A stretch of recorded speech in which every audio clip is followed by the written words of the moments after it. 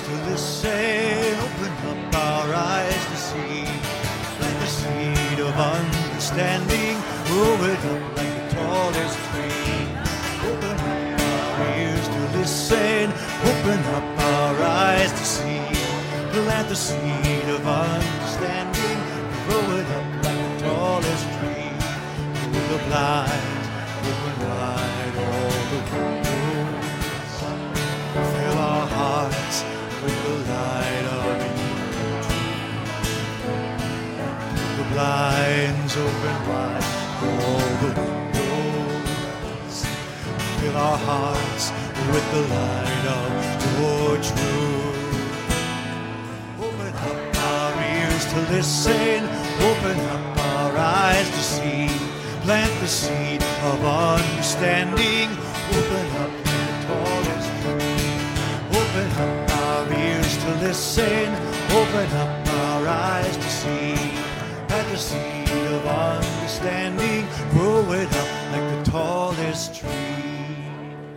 Grab a seat. Good morning, everybody. Good to see you this morning. Some people snuck in. Les and Rita from Guatemala. So good to see you guys and family. We have seen you recently up on the screen a time or two, but it's good to have you here in person. I love having you guys visit with us. We're continuing on with this series, A Journey of the Soul. And today we're going to be in Matthew chapter 25, verses 14 to 30. Because it's a journey, I want to kind of help you remember the steps that we've taken thus far as we've worked through these first 8 weeks of our year. We started in Psalm 23 just realizing that really this spiritual life is a journey. We're walking with Jesus. He is leading us, and we're taking our direction from Him. And we moved on to Ephesians 2 to talk about the fact that this whole journey is just permeated in grace, that it all starts with what God has done for us. That's where we have to start. Then we looked at Zacchaeus responding to the call that the journey actually begins from our vantage point when Christ calls us and we come and we follow, when we are accepted and loved by Him and we respond to that. And then last week we looked at these two texts from Paul about training ourselves to be godly, about how we can actually practice bringing our heart, the new heart we've been given by God, we can bring our mind and our body and our relational patterns into surrender to who God has made us to be by practicing these things day by day. A lot to cover there last week. Well, today we're moving into this idea that after we're called by Christ and as we're growing in Him and becoming more like Jesus, one of the things we do is we serve. We live out this mission that He's called us to. And so today, to look at that today, we're going to look at this passage in Matthew 25. It's a story I think that for many of you is familiar. It's wedged between this parable of the 10 virgins waiting for the bridegroom to come and the sheep and the goats. There's this story that we call the parable of the talents. And I'm going to bring Pauline up if she will come and read the text for us.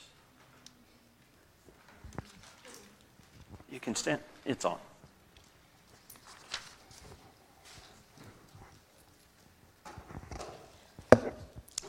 Again, it will be like a man going on a journey who called his servants and entrusted his wealth to them. To one he gave 5 bags of gold, to another 2 bags, and to another 1, each according to his ability. Then he went on his journey. The man who had received 5 bags of gold went at once and put his money to work and gained 5 bags more. So also the one who with 2 bags of gold gained 2 more. But the man who had received 1 bag went off, dug a hole in the ground and hid his master's money. After a long time, the master of those servants returned and settled accounts with them. The man who had received 5 bags of gold brought the other 5. Master, he said, you entrusted me with 5 bags of gold. See, I have gained 5 and more. His master replied, well done, good and faithful servant. You have been faithful with a few things. I will put you in charge of many things. Come and share your master's happiness. The man with 2 bags of gold also came. "Master," he said, "you entrusted me with 2 bags of gold. See, I have gained 2 more." His master replied, "Well done, good and faithful servant. You have been faithful with a few things. I'll put you in charge of many things. Come and share your master's happiness." Then the man who had received 1 bag of gold came. "Master," he said, "I knew you are a hard man, harvesting where you have not sown and gathering where you have not scattered seed. So I was afraid, and I went out and hid your gold in the ground. See, here is what belongs to you." His master replied, "You wicked, lazy servant. So you knew that I harvest where I have not sown and gather where I have not scattered seed. Well then, you should have put my money on deposit with the bankers, so that when I returned, I would have received it back with interest. So take the bag of gold from him and give it to the one who has 10 bags. For whoever has will be given more, and they will have an abundance. Whoever does not, even what they have will be taken from them. And throw that worthless servant outside into the darkness, where there will be weeping and gnashing of teeth." Lord, bless the reading of your word.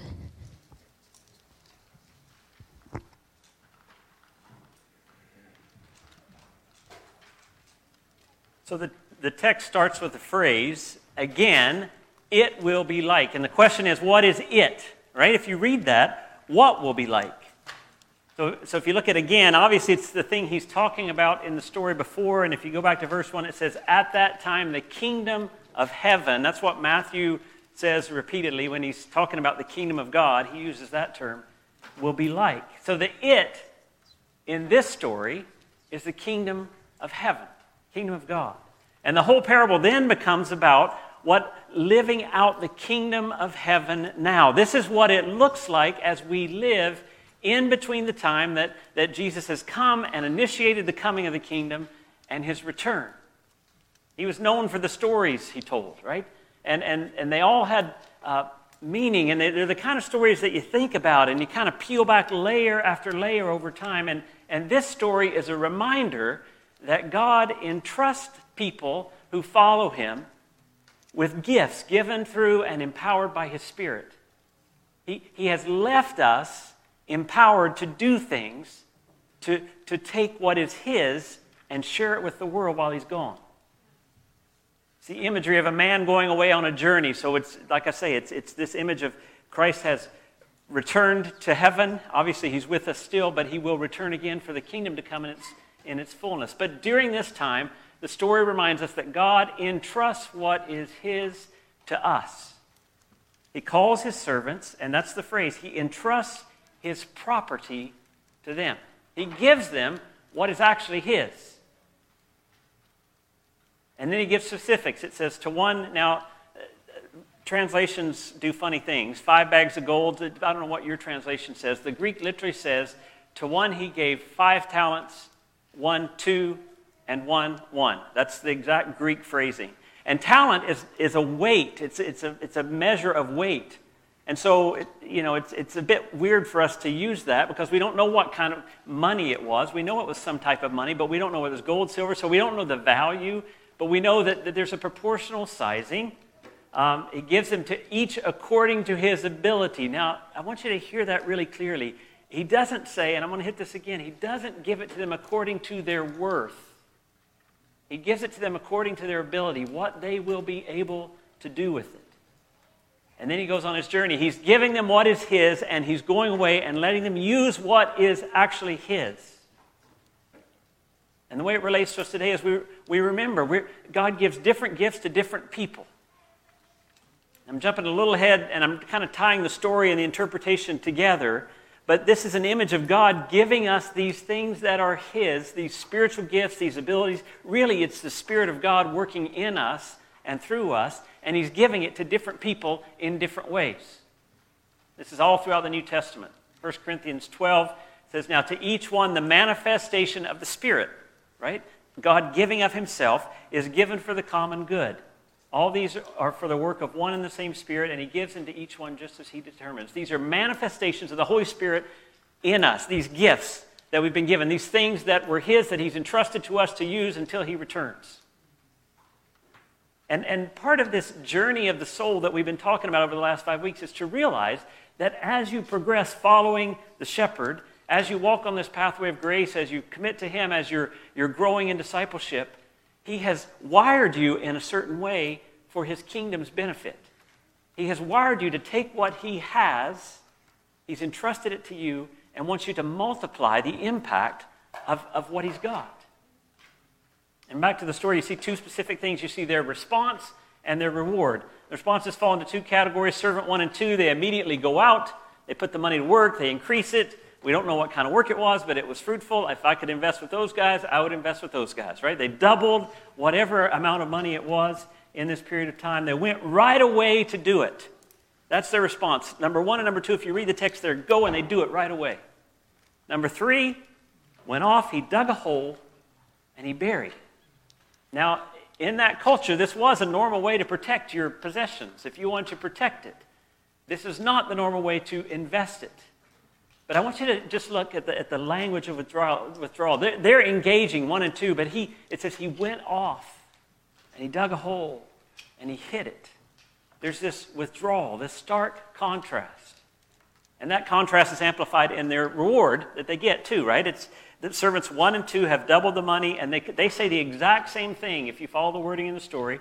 Master, you entrusted me with this. See, I have gained you this much more. Same for number 1, same for number 2. And the master responds with identical wording to them. Well done, good and faithful servant. You have been faithful with a few things. So the Greek is literally, you have been faithful with little. I will put you in charge of much. And then it says, come and share in your master's happiness. The Greek word there is literally joy. He's really saying, it's almost this image of him opening the door and saying, enter into my joy. Come into, be joyful with me in what you've done. Servant number 3, different story. Totally different phrasing. There's no master, you entrusted me with 1, and look, I've gained 1 more. It's a totally different phrase. He says, I knew that you were a hard man. Harvesting where you've not sown, gathering where you've not scattered seed, and so I was afraid. Here's what belongs to you. Here's the one. I took care of it. And the response of the master's quite different there, isn't it? You knew that I wanted to increase. You knew this about me, did you? You knew, you even got it that I wanted you to multiply this, but at the very least you could have taken it to the bankers and you would have earned a little interest, but instead you hid it. And he takes that talent, he gives it to another, he throws the worthless servant out. And here's the question. There's a stark difference between number 1, number 2, and number 3. But what made the difference?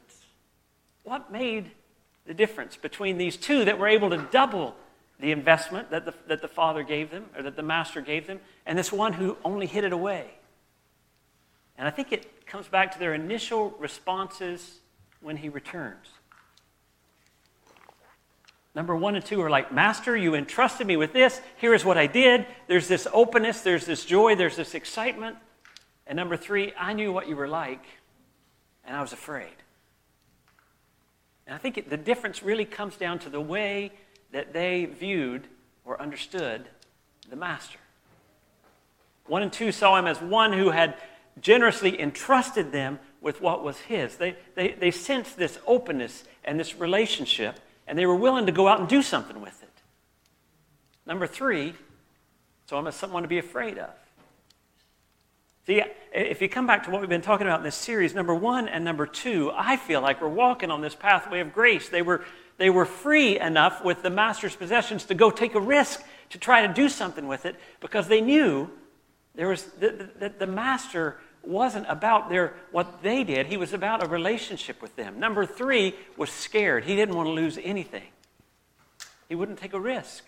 He was basing his entire relationship with the master on what he could produce, and he was scared to lose anything. So he didn't do anything. And so if we're going to reflect on what God has entrusted us with, these gifts, and if we're going to think about how we can use these gifts for him and his kingdom, we have to start for a few minutes with clarifying our picture of God. So much of the way that we view the world, and from that, the way that we act and we live in the world, comes from the internal, the kind of subconscious understandings we have about who God is and what He's like. It flows out of who we conceive God to actually be. And it's an important picture that shapes our lives. A.W. Tozer writes this. He says, what comes into our minds when we think about God is the most important thing about us. For this reason, the gravest question before the church is always God Himself. And the most portentous fact about any man is not what he at a given time may say or may do, but what he in his deep heart conceives God to be like. We tend, now this is important, we tend by a secret law of the soul to move toward our mental image of God. This is true not only of the individual Christian, but of the company of Christians that composes the church. Always the most revealing thing about the church is her idea of God, just as her most significant message is what she says about Him or leaves unsaid. For her silence is often more eloquent than her speech. See, often we have this idea, or we even think we know what we think about God, right? I know what I conceived. He's my loving Father. But the reality is sometimes our actions belie that.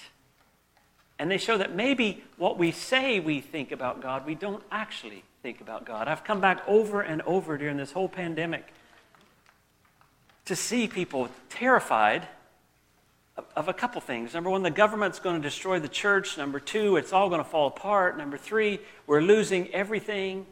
We're in great, great danger. And I keep wanting to say, who is God?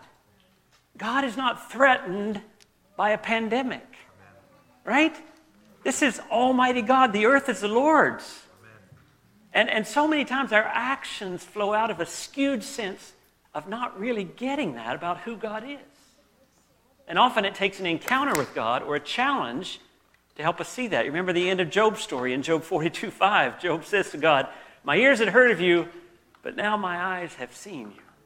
Right? And so many times we think we know who God is. We talk about Him. We know the truths about Him, but in our gut, in our deep conscious experience of God, we're afraid. We don't know who He is. We see that the servants had a mental image of the master. And to find out when you think, okay, well, how do I know what my mental image is? Often you have to start with your own actions or your experiences and kind of work it back. I don't know about you, but I've had times in my life, it's hard when you guys are wearing masks. I appreciate you all wearing masks, but nod your head with me when I say this so that I know you're with me. But have you ever had this experience where you just have this kind of pit in your stomach? You just feel something's not right. And you know it, and you can't figure out what it is, but you just don't, something's not right. And so you start kind of thinking back through your day, you kind of trace it back, and then you can realize, oh, that's what it is. This thing happened, or somebody said something, or I said something, or I did something wrong. And very often with our conception of who God is, we have to start with our actions and trace it back to see who we really think God is. What we say and what is true of what we think can often be contradictory. We can talk about a God of grace and love, and yet we're not very graceful or loving with other people or with ourselves. Some people talk about, oh yeah, God is grace, He loves me, and then they brag on themselves all day long. Cut themselves down. Talk about what an idiot they are, all the mistakes they've made. Or they're that way with other people. They're extremely judgmental and condescending toward others. You have to look at that and then trace back, who is God? What's He actually like? Who do I actually believe He is?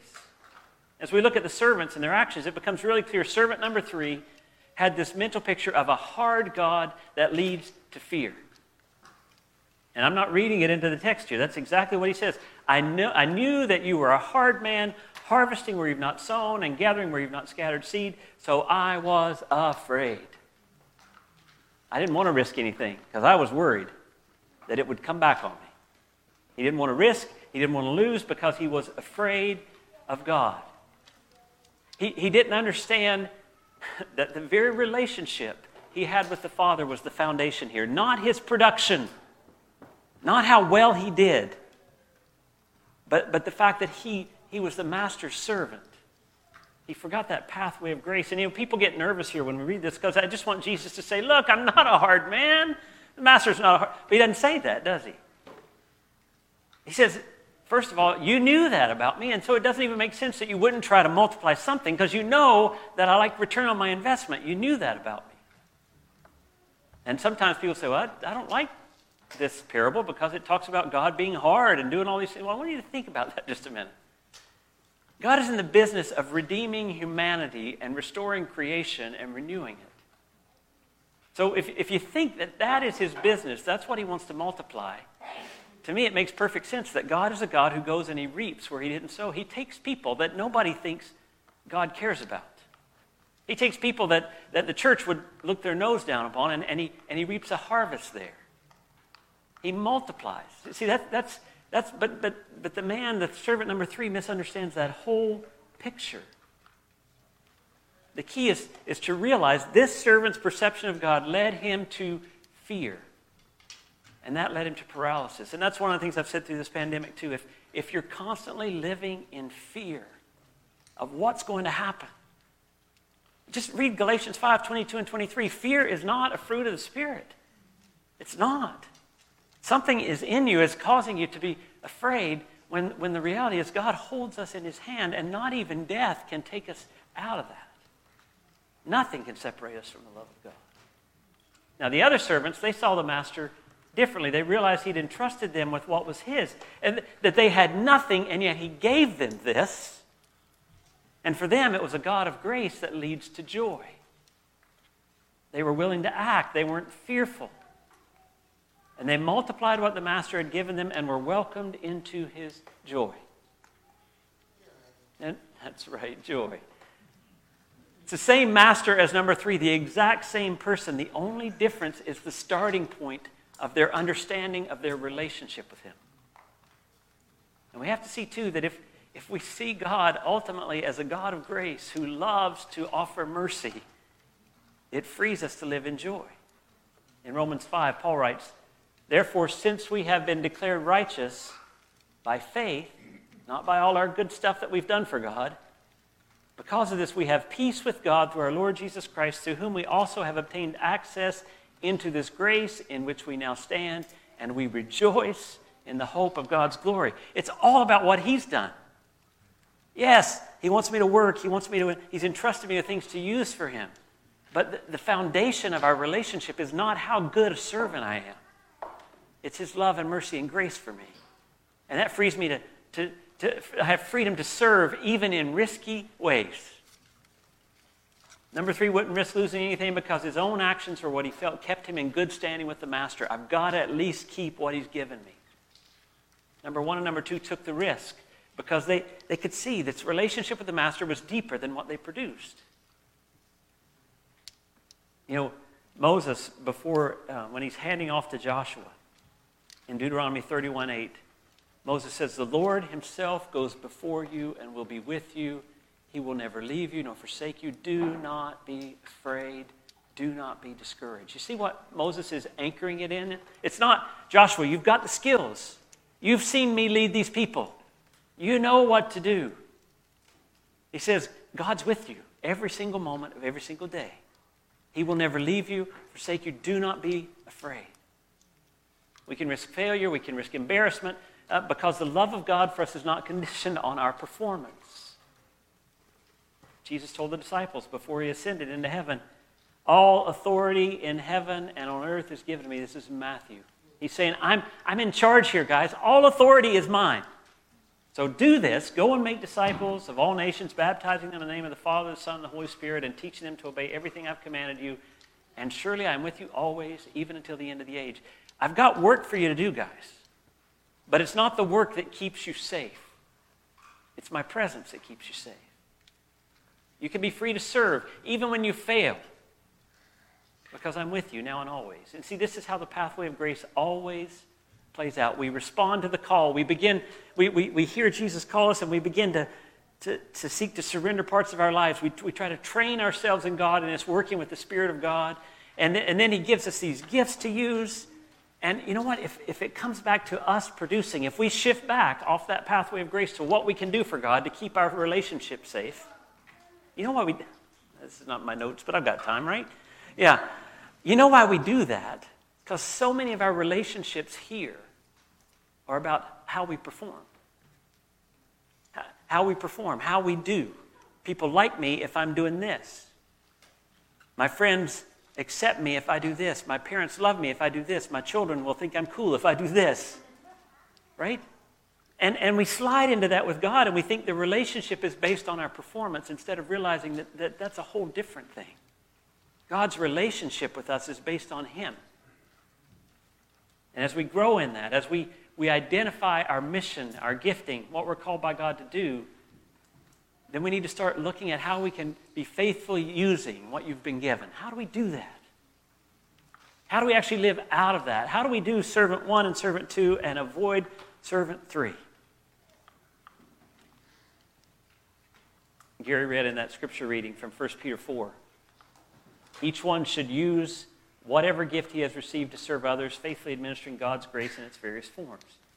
If anyone speaks, he should do it as speaking the very words of God. If anyone serves, he should do it with the strength God provides, so that in all things God may be praised through Jesus Christ. To Him be the glory and the power forever and ever. Amen. We've been given these gifts to share with the world. God has entrusted, and the gifts are actually just the Spirit's presence working through these abilities that He's given us, whatever it may be. And our Master's gone on a journey. He's entrusted us with what is His until He returns. And so where do we start in using our gifts? First, we have to start with knowing who God is. That's the key to it all. It's the spring from which all our actions will flow. If we miss that, it distorts everything. We've seen this in our series from Peter, right? 2 Peter 1:3. His divine power has given us everything we need for life and godliness. How? Through our knowledge, through our knowing of Him, who called us by His own glory and goodness. If we get our picture of God wrong, it distorts everything else about our life. I just came back from a quick trip to North Carolina. My mom was here last week, and I flew her back home. And since I'm American and Canadian, I get to cross the border. Went to Trader Joe's in Bellingham, bought some stuff. Anyway, so I'm on this plane, and I know enough about. I obviously can't fly a plane, but I've heard enough pilots talk to realize that what really happens, the computer or the pilot makes these course corrections the whole way. They we're going from Seattle to Charlotte, North Carolina, and they have this thing they're going on, but the whole way it gets a little bit off, the wind blows, or the weather, they have to turn. So they're constantly making these course corrections. If a pilot never made course corrections, if they just let the plane set it and then let whatever happen, I might end up in Tallahassee, Florida, instead of Charlotte, North Carolina, right? And the same is true in our picture of God. We constantly have to be coming back to the Scripture, living in relationship with Him, living within this community where we can find out who God is and what He's like, because constantly in our life we get distorted pictures of who He is, and it will blow us off to a direction that we do not want to go. The fruit that comes out of that will be manipulative and vengeful sometimes and controlling, because we don't realize who God is. That's why this daily relationship with Jesus is so important. In Colossians it says, "For in Christ all the fullness of deity lives in bodily form." So if you want to know who God is, it says look at Jesus. I know sometimes people struggle. Look at this Old Testament. He seems really vengeful and all this, but in the New Testament, this verse, I hang on to this. If I want to know what God is like, I got to look at Jesus. I got to live in a relationship with Him, and that's going to help me clarify my understanding of who He is. At the end of 2 Peter, we just finished the series on 2 Peter. He says, 2 Peter 3:18, "But grow in grace, in the grace and the knowledge of our Lord and Savior Jesus Christ. To Him be both glory, both now and forever." I think of Peter. He was a guy that had this image of Jesus as sitting on a throne, and he was going to make it happen. And then and he also had an image of himself that he was the champion, and it all fell apart. And at the end of his life, Peter says, you know what you really need? You need to grow in the grace and in the knowledge of Jesus. That's the key. And if that's your foundation, if that's your foundational quest, this knowing God, that will help you to discern and use what it is that you've been given. We talk about our commitments here, commitment to relationships and mission and worship and learning. Well, this commitment to mission, really what that is it's trying to remind us that God has something for us to do. He's wired you in a way for the kingdom of God to multiply what is his. And far too often we over-spiritualize this. We think in terms of the church walls. We think of a spiritual hierarchy that pastors and teachers are way up top, right? And that's where I'm coming back. The talents were not given based on worth or value, but on ability. They're different roles that people play that are all equal before God in the kingdom. He has uniquely made us to work together as the body of Christ. I love the story. I probably told it to you before, but back in 2017, the Billy Graham Evangelistic Association had a question and answer article with Billy Graham. And one of the questions he was asked was, who do you think the greatest Christian was who ever lived? And Billy Graham said, it's a hard question to answer. Only God knows our hearts and minds. Sounds very Billy Grahamish. And only he knows who's followed Christ most faithfully across the ages. But he said, I love this, I suspect, however, there will probably be someone you and I have never heard of. Someone who humbly lived for Christ in very difficult and obscure circumstances, but loved Christ and lived for him regardless of the cost. And I love that, because that is so true. We adopt this North American way of thinking that visibility or these big flashy things, that's what's important. And so we start saying, well, I can't do that, and forgetting that God has entrusted himself to us, something that's his to us, to use for the kingdom. God's given you gifts, and maybe it doesn't seem very spiritual to you, but the reality is God goes before you everywhere you go to prepare the way for you to use whatever it is that he's given you. I know it sounds silly, but some of the most important spiritual work I do is coaching girls basketball at Hope Secondary School. I really believe that. I know it's not church and it's not this stuff and doesn't look as religious, but man, there's relational connections that happen there with kids and with families. There's concepts I'm trying to get across to people. And I want you to realize that wherever you are, God has gifted you. You are called to a ministry. It may be caring for your neighbor over a fence, but when you sit there and you talk to your neighbor over a fence, God goes before you and he does something in that interaction that's beyond your own ability. Maybe working in your office, in your job, in a way that reflects Jesus. God goes before you every single day. This is the mission that we're called to. It might be visiting people who are lonely. It might be the conversation you have at the coffee shop. It's just God's wired you to do this in a way that brings glory to himself. That's what he's entrusted you with. Romans 12, we have different gifts according to the grace given us. If a man's gift is prophesying, let him use it in proportion to his faith. If it's serving, let him serve or let her serve. If it's teaching, let him or her teach. If it's encouraging, let them encourage. If it's contributing to the needs of others, let them give generously. If it's leadership, let them govern diligently. If it's showing mercy, let them do it cheerfully. Find out what it is. Discern whatever it might be. And part of that's asking people around you. Part of that's asking God. Part of that's looking back over your life and seeing where God may have worked. But then use it. The third thing I'll say is be faithful with a few things. There's a tendency to think, once again, from this North American sense of value, to think the important things are big and visible.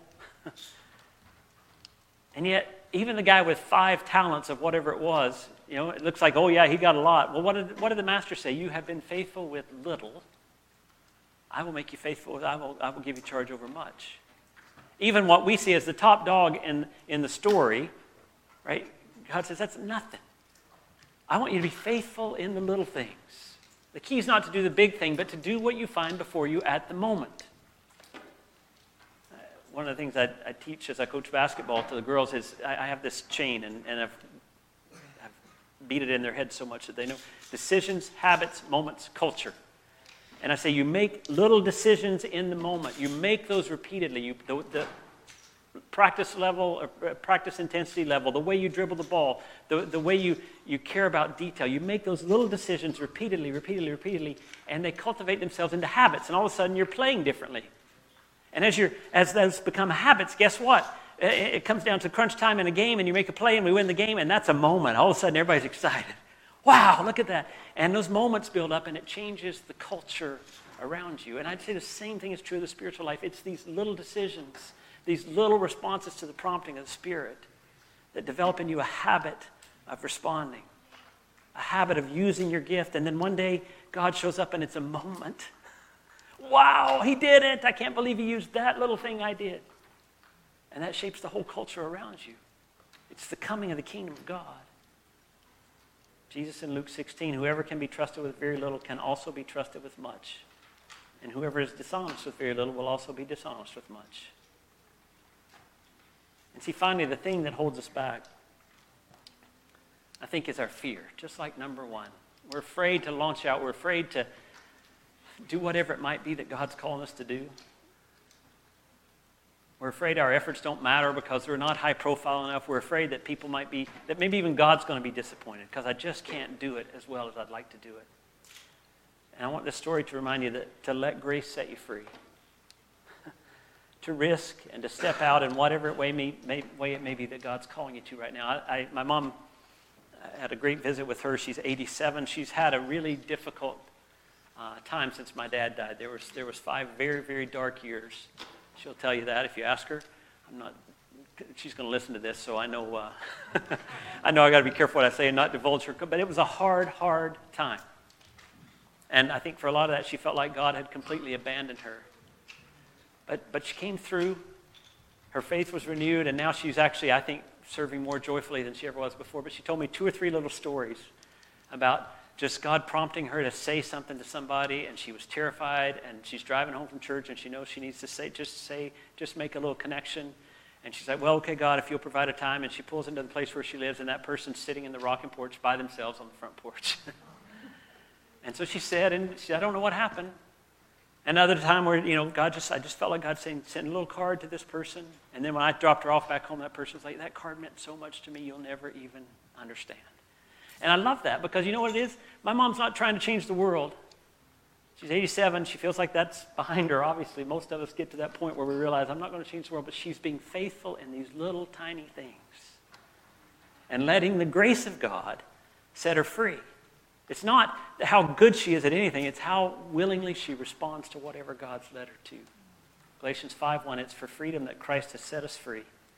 Stand firm then, and do not let yourselves be burdened again by a yoke of slavery. Take whatever it is that God has given you. If you don't know, I just make it a matter of prayer. Ask people who know you, what do you think God may be? Where does God use me?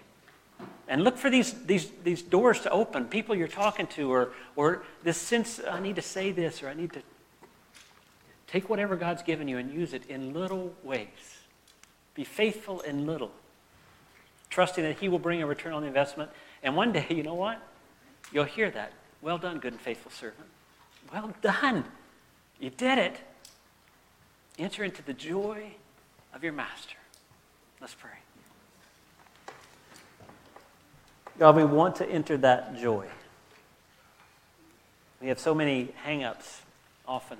And we ask that you would reveal to us areas where we misunderstand you, pictures we hold of you that lead to fear and refusal to surrender and take a risk. God, let your grace set us free to respond and to use the gifts that you've entrusted to us. And God, I just pray that would happen right here in this community. In our church, we talk about our desire for lives to be renewed and a community to be transformed by the power of the gospel. So make your nature and who you are clear to us in the gospel.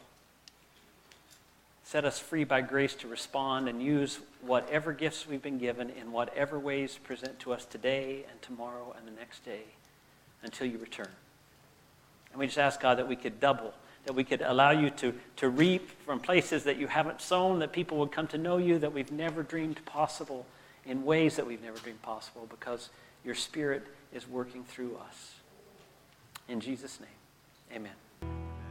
And there's a lot of things that God promises in the Scripture. One, he says he will conform you to the image of Jesus. He's going to make you look like Jesus. He also says he's going to redeem and restore creation.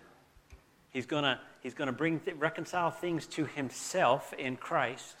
And in Revelation, he talks about creating a new heaven and a new earth where there is no more weeping or crying or death or brokenness or sin. Love that. And I'm sure you've all seen the movies where the guys, the big boss guy's like, failure is not an option. Well, failure's not an option for God either. That's going to happen.